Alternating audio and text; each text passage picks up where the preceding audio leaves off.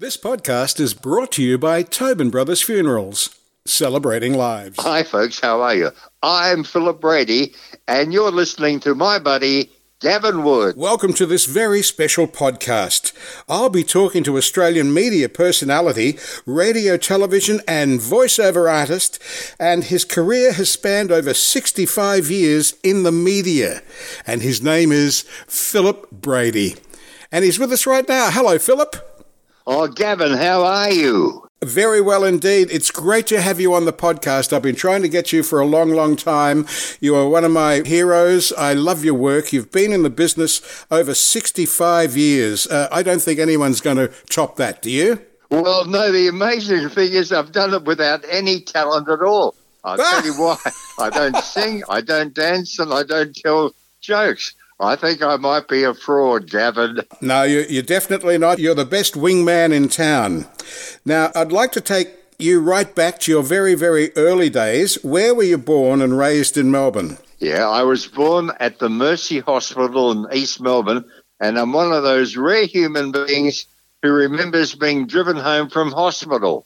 And people say, no, you can't. But the point was, in those days, the year was 1939, my father owned a Hudson Terraplane, and I remember driving back from East Melbourne to Kew in a bassinet, and I was only 8 days old. Goodness me, that's an amazing recollection. Yeah, it must mean I have a very high IQ, Gavin, as you'll appreciate. Oh, that's good. Now, was life good growing up for a young Philip Brady? Yes, it was terrific. Although I didn't know them, I believe my neighbours included Barry Humphries and Philip Adams, although we didn't meet in my childhood. But I grew up in Kew in amazing circumstances. My father was a psychiatrist at the Kew Mental Hospital and later at the Kew Cottages. We stayed in that home until I was 28. It was a wonderful upbringing for me. And you grew up around all those special people, and you've been with special people all your life. That's how you cope in the media. Yeah, well, I think it's made me probably more compassionate because, you know, my father taught me to be very tolerant of people. And over the years, I've met some wonderful, wonderful people. There's a girl who started working for us when I was only 17. She only died about 3 years ago, and her name was Lois, and she was in special care and later aged care. And, you know, I kept in touch with her, Gavin, till the day she died. And every year when Pete Smith and his wife Jackie would invite me to Christmas dinner, they also invited me to bring Lois with me. Oh, that's really nice. Now, I've got a note here that you were a DJ at 5 years old. Tell me about that. My grandparents had what was called a panatrobe. I'm looking at it now. It's in my sunroom, but it was virtually what we would call a wind-up gramophone. Okay. And you're probably familiar with them. And I would be driven down to Hawthorne to my grandmother's home, and they had the old 78 records. You'd be too young to remember 78s, but no, I remember putting in the needle at my grandmother's house. The steel needle or whatever. So here I was at the age of 5 down there, and being very enterprising, Gavin, cutting ads out of the paper and actually reading them, you know, between records and changing steel needles. Things like "More Miller, Mum," and "Oh, lovely, lovely, lovely, hole-proof hosiery." So here I am at the age of 5. Now, this was a bit of a problem for my father. I've told you previously he was a psychiatrist, and he really worried that I was talking to myself. And this was quite a cause for concern because I'd carry it to extremes.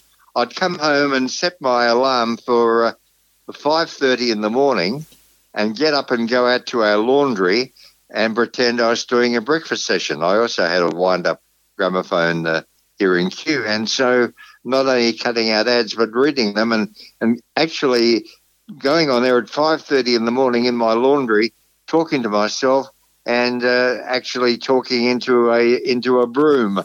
You were doing breakfast radio at 5.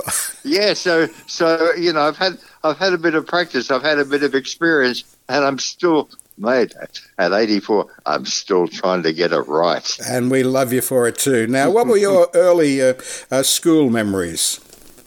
Well, I went to school with some people who went on to become quite famous. Mike Walsh was a contemporary of mine. We started off at Xavier Prep, which is Burke Hall in Studley Park Road, Kew. And for me, that was at the end of the war. That was in 1945 I started in prep school. I was also in the same class as Mike McCall Jones, who went on to become a very popular and famous comedy writer for Graham Kennedy. Jim Murphy was in my class. He later became a journalist of the Age Green Guide and the Listener In. Michael Sharpley, who became an announcer at the ABC. Funnily enough, most of us in my class eventually went into the media. How did you actually get into the media? You left school and I believe you went straight into Channel 9. Is that correct?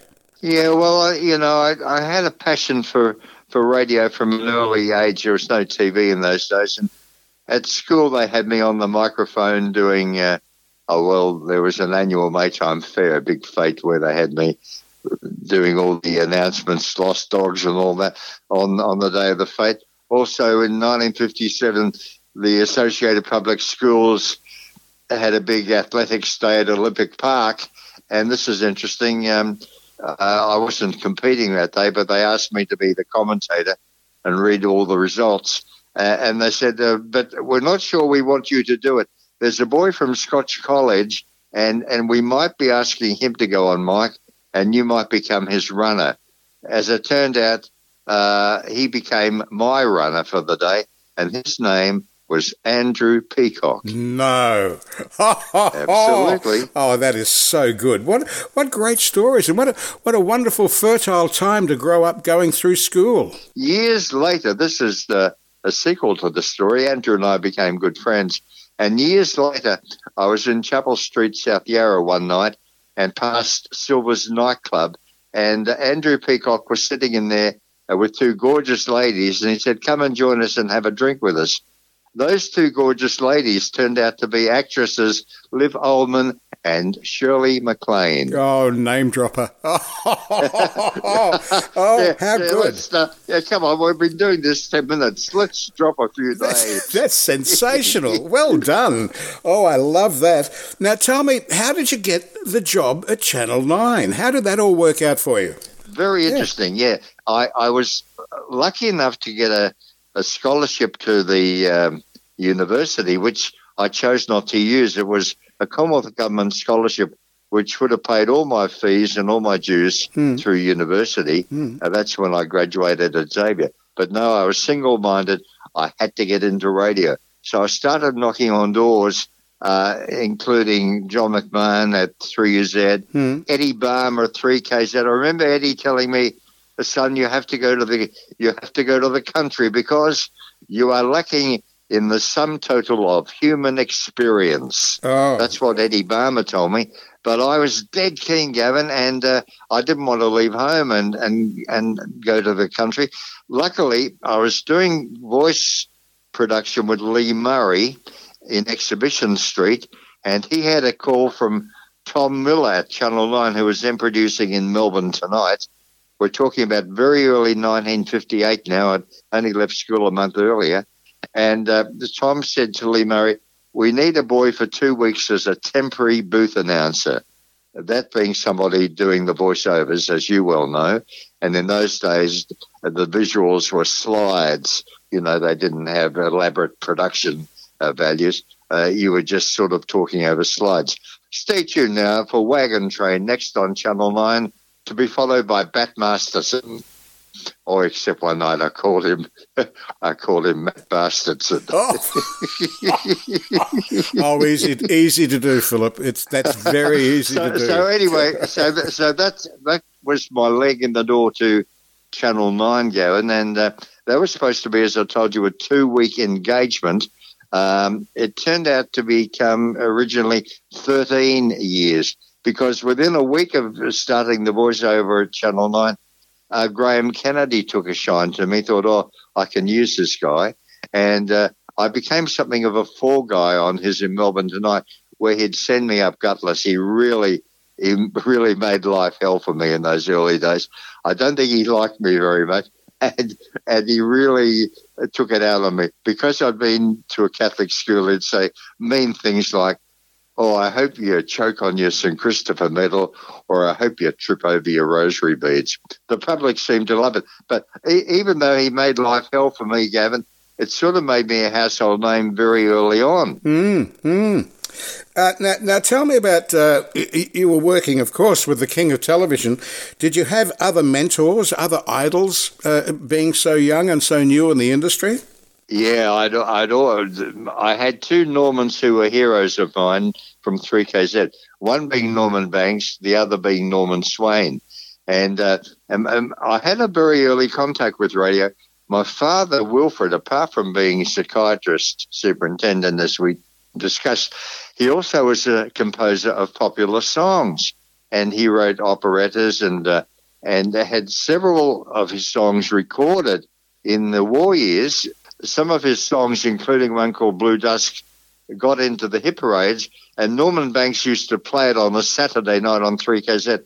He had Top of the Pops at 11 o'clock on a Saturday night.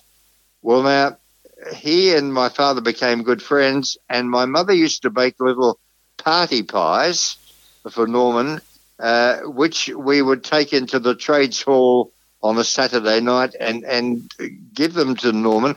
It was sort of very early payola, because the longer my mother baked the party pies, the longer Blue Dusk stayed in the hit parade. And also give my boy a job. Yeah, and so I started haunting the trades hall from a very early age, when I was 7, 8, 9 years of age, and then became good friends with Billy Bouncer, Norman Swain in reality. Smokey Dawson's wife, Auntie June, was doing the children's show with Swaney at the time. Later, of course, Vinnie Lum. And so I spent a lot of time in the KZ, not on work experience, just sort of observing people like Phil Gibbs, Eddie Barmer, John Ford, Kevin O'Gorman, all big names. Ron Atherwood, names from the past, but you would know they were giants of radio, Gavin. Absolutely they were. They certainly were. Tobin Brothers believe every life is unique. Every funeral should be too. Visit tobinbrothers.com.au. Hi folks, how are you? I'm Philip Brady, and you're listening to my buddy Gavin Wood. You've met Graham Kennedy. He's taken a shine to you. He's also having a go at you all the time. When did Bert Newton come into the picture? Oh, look, that's a really good question, because I preceded Bert to Channel 9 12 months earlier. I started on Easter Monday 1958. Bert was at the time very successful at Channel 7. You might know, doing the Late Show. He took over from Noel Ferrier. And so Bert didn't actually come across to 9 until a year later. But we became very firm friends, and, we were like brothers over the years. In fact, you might recall I was asked to speak at his state funeral, and that was a great privilege. But Bert was the sort of bloke, any show he did, Gavin, he always included me. Whether it was New Faces, whether it was Forward Super Quiz, whether it was Good Morning Australia, any time through the years, Bert had the chance to use me as his second banana. He did. And, we miss him dearly. Oh, I'll say. Now tell me about that Channel 9 dynasty of live television, which is not around these days, unfortunately. But back then, you were flying by the seat of your pants and doing an amazing job. Well, I plan to write a book one of these days, and I'll tell you the title of the book in a moment and why it's been so named. But we were doing, in Melbourne tonight, 5 nights a week, live to air at 9:30. We're talking about black and white TV. We're talking in the days, certainly before satellites, certainly before videotape. And it wasn't unusual to have 3 or 4 live commercials to do, apart from your voiceovers. You might be in a sketch with Joff Allen and Rosie Sturgis and Johnny Ladd. You'd have to learn your lines. Then you'd have these commercials, and they'd say, "No idiot cheat, you have to learn them off by heart." I mean, what I did for $24 a week, it's like slave labour. We were there 5-6 days a week. That's what I started off on, the equivalent of of 12 quid a week. Yeah. I started on $79 a week at 4MB in Maryborough in Queensland in 1973. So the money didn't go up that much. No, let me tell you, mate, I know your work. I think you were overpaid. Thanks very little. Now, I told you I'm going to write a book. Simon Owens at AW is always encouraging me to do my autobiography. And the title of the book will be, and I'll tell you why, the title of the book will be, Get Off the Red Carpet, I Only Want to See Stars. Now, I'll tell you how this came about, and you were probably there. At the Princess Theatre many years ago, we had the first night of Jersey Boys. I'm sure you would have been there. Yes, I was It was there. a fantastic night. Bob Gaudio was over, as you know, from the Four Seasons, and it was a special gala night. I walked onto the red carpet with my escort that night, Edna Thomas, and I think it was Fiona Byrne who might have distracted me. I think I stayed on the red carpet about 5 minutes too long, being photographed and interviewed by the journalists, because I heard from down the other end of the carpet, Susie Howie, who was doing the promotion, the Lord Mayor had just arrived and the Premier, and they were being ignored because the media were talking to me. So Susie, who, bless her, who was quite volatile, screamed out for everybody to hear, Get off the red carpet. I only want to see stars. What a good PR lady she was. And we know we only lost her husband, Paul Thompson, very recently, and they were the parents of Noah Taylor, of course, who became a wonderful actor. Of course. Now, take me back to Prince Philip on the Tarak Show. Oh, boy, you've done your research. Jeff Cork used to be Graham Kennedy's offsider. Back in when IMT started in 1957, it wasn't Bert Newton, of course. He was still at Channel 7, but it was Corky who was Graham's right-hand man. They had a very, very big blue, or around about 1960. They had a big falling out. In fact, in retrospect, I can tell you about it now because all the people concerned have passed on. Jeff was married to Val Ruff, the singer, a great song stylist she was. But Graham used to tease Corky. He said, I think your marriage is on the rocks. And Corky, who was a giant of a man, towered over Graham. He was about 6'4". One night he'd had enough, and after the show, he grabbed Graham by the shoulders, swung him around and said, listen, you little twerp, don't you ever mention my wife again. It was quite ugly. It was not on air. This was off camera. As a result, Corky was dropped from Melbourne tonight overnight, as you'd imagine, and became King Corky, King of the Kids. Happy Hammond had by then moved to Channel 7. Well, to cut a long story short, any time that Corky took a break from the Tarak Show, they engaged Prince Philip. And that, in fact, was me. Let's talk about the great shows you hosted, The Moneymakers, Password, Get the Message, and also Casino 10, which is the one I very nervously did the voiceovers for you because the great Philip Brady's here. And I was doing a voiceover. It was such an honour, and I was scared. Oh, wasn't it a great show? It was a bit like the Wheel of Fortune. I was really sad when that finished. It was a great show. Do you remember... Gavin, I took that over from Steve Raymond. He was doing it originally. Mm-hmm. But my very first quiz show, people forget, was the local Melbourne edition of Concentration. And we're going back to 1960. We're going back, I'm only 20 years of age. And every Monday afternoon I'm doing this live-to-air, no videotape, live-to-air show. And if the panel stuck too bad, you had to ad-lib and just carry on. But the sad thing was the coaxial cable was just coming in, and Reg Grundy flew down from Sydney. I hadn't met him, and we caught up in the canteen. He said, I've got some bad news for you. He said, I'm afraid you're going to lose concentration. We're going to go national with Terry Dier. And so here I am at the age of 20, crushed and heartbroken to lose my own quiz show. And yet Reg Grundy said to me, he said, I'll make a promise to you. He said, someday we will work together. He said, someday we will do a show together. And he kept that promise. And in 1968, we worked.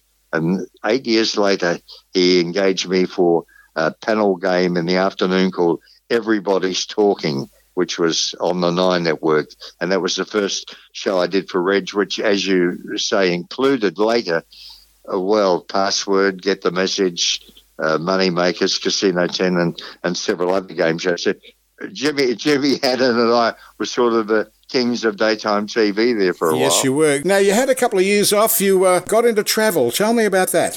1971, Channel 9 had a big purge. They cancelled all their live variety shows, and on one day, 128 of us were given our marching orders, including the Channel 9 Ballet, the Channel 9 Orchestra, the Channel 9 Chorus, all the folk we talked about earlier, like Joff Ellen, Rosie Sturgis, Johnny Ladd. That's devastating. Absolutely shocking. And, I thought I was set there for life. I'd been there 13 years. I thought, I tell you who has outlived me, and good on him, Pete Smith next year. Pete Smith, what a man. He's been at Channel 9 60 years next year.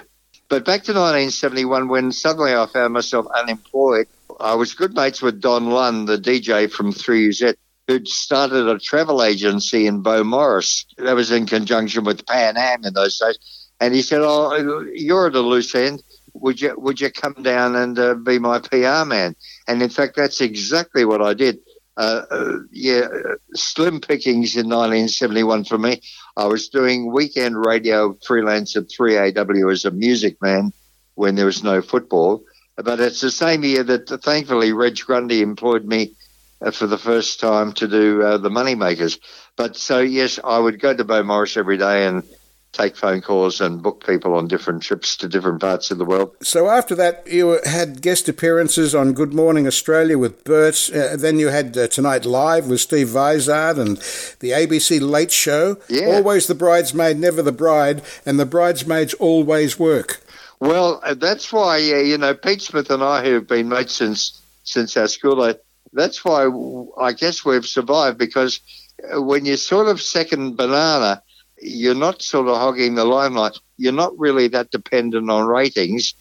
They just keep employing you to sort of back up other people and make them look good. And it's a wonderful thing. I did that for Bruce for years at 3AW. I sort of played stooge to him on Nightline and Remember When for 30 years. Yes, well, I'm getting to radio now. We've done your television career. Let's get to early 3AK, where no wrinklies fly, where 3AK had a caravan by the Channel 9 pool, and you, as a television voiceover and television identity, had to do a shift on 3AK, and you weren't paid for it. Yeah, Gavin, you're right. The year is 1961. I'd been at Channel 9 3 years, bursting to do radio all my life, and didn't get the chance until Channel 9 bought 3AK at what was then called Television City in Bendigo Street, Richmond. And the hilarious thing was, yes, all of us, including Eric Pearce and Bob Horsfall, Jeff Cork, Graham, Burt, myself, we were all expected to do a shift every day for free, as part of our contract. And operating from a caravan, somebody would walk into the caravan and you were playing this LP vinyl record. And because the caravan was a bit wobbly, the needle would jump about 4 tracks. So you'd start off by introducing Chances Are, but the needle would jump across to Wonderful, Wonderful. That's a nightmare. 3AK had a license to broadcast 12 hours a day. We're on the same frequency as, I think it was Bathurst, and they had the license for nights. We had the license for daytime. But it was great fun doing those radio shows. Let's get to 3AW. In the 70s, you did various shifts. And then how did you end up to Murwillumbah and 4GG on the Gold Coast with Your Music Goes Further with Barry Ferber? Yeah, absolutely. Well, Gavin, things were a bit slim in 1985. by then all the different shows I've been working on at 9, like New Faces with Bert, like Ford Super Quiz, there wasn't a lot happening. I'd also been pulling a shift at 3AK at the time. And by the end of 1985, I really was doing very little. Thankfully, Barry Ferber from 4GG came to the rescue and said, come up here for 6 months and work at Easy Listening 97 on the Tweed Coast, and we'll give you a gig. So because there was nothing much happening in Melbourne for me, I accepted the offer, flew up with my dog Luke, who was a short-haired Weimaraner, planning to spend on the Gold Coast maybe 6 months at the most. I enjoyed my gig at Easy Listening 97 so much. It was a music station starting on Australia Day 1986.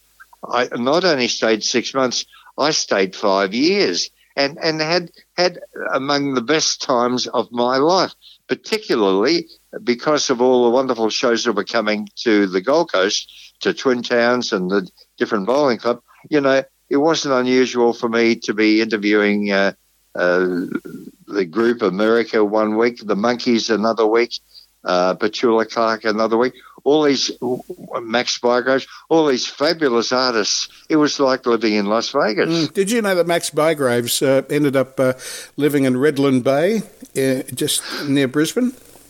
Oh, yeah, I did, and I kept in touch with Max and his lovely wife, Blossom, and sadly, near the end, he had dementia, and I talked to Max, and he would think he was back in London, so I had to sort of humour him a bit. That was very, very sad that his mind had gone, because he was we've been talking this morning about some lovely human beings.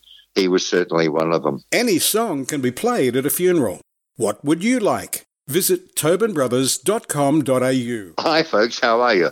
I'm Philip Brady, and you're listening to my buddy, Gavin Wood. I think you writing a book is perfect because you know the dates, you know the years, and that's, as Molly said when he wrote his book, the worst thing was knowing what year the Australian cricket team came over for a barbecue at Christmas, and that's the most important thing when you write a book. So you're not going to have too much trouble writing a book. No, well, I think I have total recall, and years ago there was a bloke at Channel 9, Barry Bell was his name. He was the official photographer, and in recent years, I went to Barry. I said, would you look at every photo that was ever taken of me at Channel 9 in those first 13 years? And I paid a fortune for them, but I can back up the stories with photos as well. Except up to now, I don't think I have a picture with Gavin Wood. Well, we'll get one soon. Don't worry. Now let's go to 1990 and one of the greatest radio partnerships in radio history. You and Bruce Mansfield. How did that happen? Yeah, well, I'd spent 5 years up on the Gold Coast and was feeling a bit homesick. I kept flying back to do television. I was doing Tonight Live with Steve Vizard, and you mentioned too, I was doing the for Working Dog, the Late Show on Channel 2 with the DGen, and I kept flying backwards and forwards from Coolangatta to Melbourne to fulfill all these television commitments, and I had my family living in my home in Kew rent-free, and I thought, 5 years, I think it's time to come home, which I did with no job prospects at all. I was already 50 years of age by the time I flew home. Funnily enough, there was a bloke on 3AW doing afternoons, a big guy, John Hindle was his name. Oh, and what a sweet man. Yeah, and he interviewed me like you did this morning, and he said, you're going to be my man of the week. Come in and pick up a hamper from 3AW. So, of course, I've been there, as we discussed, as a music man in the 70s. But so here I am. Before Christmas in 1990, I'd only been home a week, going into AW to pick up this food hamper, and bumped into and met for the first time Steve Price, who was program manager at AW at the time. He said, we're making some changes to Remember When. We've just employed Bruce Mansfield. We're looking for a partner. Would you like to do it with him? I said, sure, because Bruce and I had been mates from the Channel 9 days in the early 60s. We'd known each other for years and years and years. So on the eve of Christmas Eve 1990, we did Remember When for the first time together, and inherited that show on a Sunday night. Within 3 months, Gavin, the Reverend Alex Kenworthy left Nightline. Suddenly, that gig became available too. I said to Bruce, let's have a go for Nightline. And Steve Price had planned to use different people. He tried Keith McGowan for a week, and then he said, you boys, I'll put you on trial. After 3 nights, Pricey rang us and said, you've got the show. And so by March 1991, we had not only Remember When Sundays, but we had Nightline 5 nights a week as well, and kept doing that until Bruce passed away, sadly, in 2016. And then I kept doing the show for about another 3 years with Simon Owens before our mate Dennis Walter inherited it. Yes, the ever-changing world of radio. Now, that was groundbreaking, you two. I remember Steve Price calling you one day and has said, as long as you guys are alive, you will always be on 3AW. Yeah, that was nice. Well, you've got a good memory. And also Tony Bell, who was our boss, said to us, and we're getting huge ratings, he said, I only want you to turn up every night. He said, I don't care. You can read the phone book on air for all I care. He said, you can start from A and go through to Z. He said, as long as I hear your friendly voices at night, that's all we need. We don't care what you do as long as you're there. That's fantastic. Now, I want to get to 2018, a very special moment in your life. You were awarded the Medal of the Order of Australia for services to the broadcasting industry. Congratulations. That must have been a great honour for you and your family. Well, thank you, Gavin. Yes, it was highly unexpected. As I said earlier, I felt very unworthy of it because I think I'm probably a good communicator, but I'm really not an entertainer. I've been very lucky through the years to get away with this because my act is just being myself. But that came from out of the blue. It's something I cherish, and only sorry that my parents were not alive to be a part of it. And it's something that I'll take to the grave with me because, as you know, in this business, everything we do on air, it sort of goes up into the ether and it's lost forever, isn't it? Mm-hmm. Very true. I mean, apart from perhaps a good reputation, we don't have much of a legacy to leave behind in the way of bricks and mortar, do we? No. You also won the Best On-Air Team with the Radio Awards. Congratulations on that as well. Yeah, we did that on occasions, and I must pay tribute to Simon Owens, my on-air partner on Sunday nights at Remember When, which we're still doing happily, and we're actually getting better ratings on the Sunday night than Bruce and Phil used to get years ago. So, I want to acknowledge Simon's contribution and how important he is to my career at the moment. He's a wonderful man to work with. And maybe, Gavin, who knows, the wheel might turn full circle and we might work again as well. I always look forward to that day. Now, you're the patron of the Epilepsy Foundation and also an ambassador for the Australia Day Committee as well. So the accolades that you get are well-deserved. Now, Philip Brady OAM, would you do it all again? I wouldn't change a thing, Gavin. Very good question. Yeah, let's turn back the clock and let's begin again. Let me hop in my father's Hudson Terraplane and let's make our way down to GDB 9 and let me audition as a booth announcer. A couple of questions without notice. What's your favourite food? I love pizza. I like my Hawaiian pizza. So do I. Yeah. There's a lot of consternation about that, the ham and pineapple, but I adore Hawaiian pizza. Yeah, so do I. We Hawaiian pizza and then lemon meringue pie, please. Oh, now you're talking. Favourite holiday destination? And I know you've travelled the world on ocean-going ships and planes and all of that, but what's your favourite holiday destination? Okay, for people going overseas for the first time, they say, where should I go?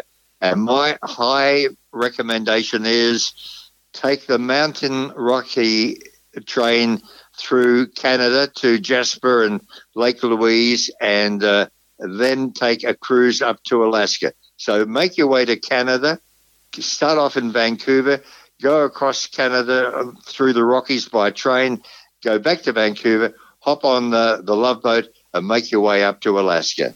That sounds delightful.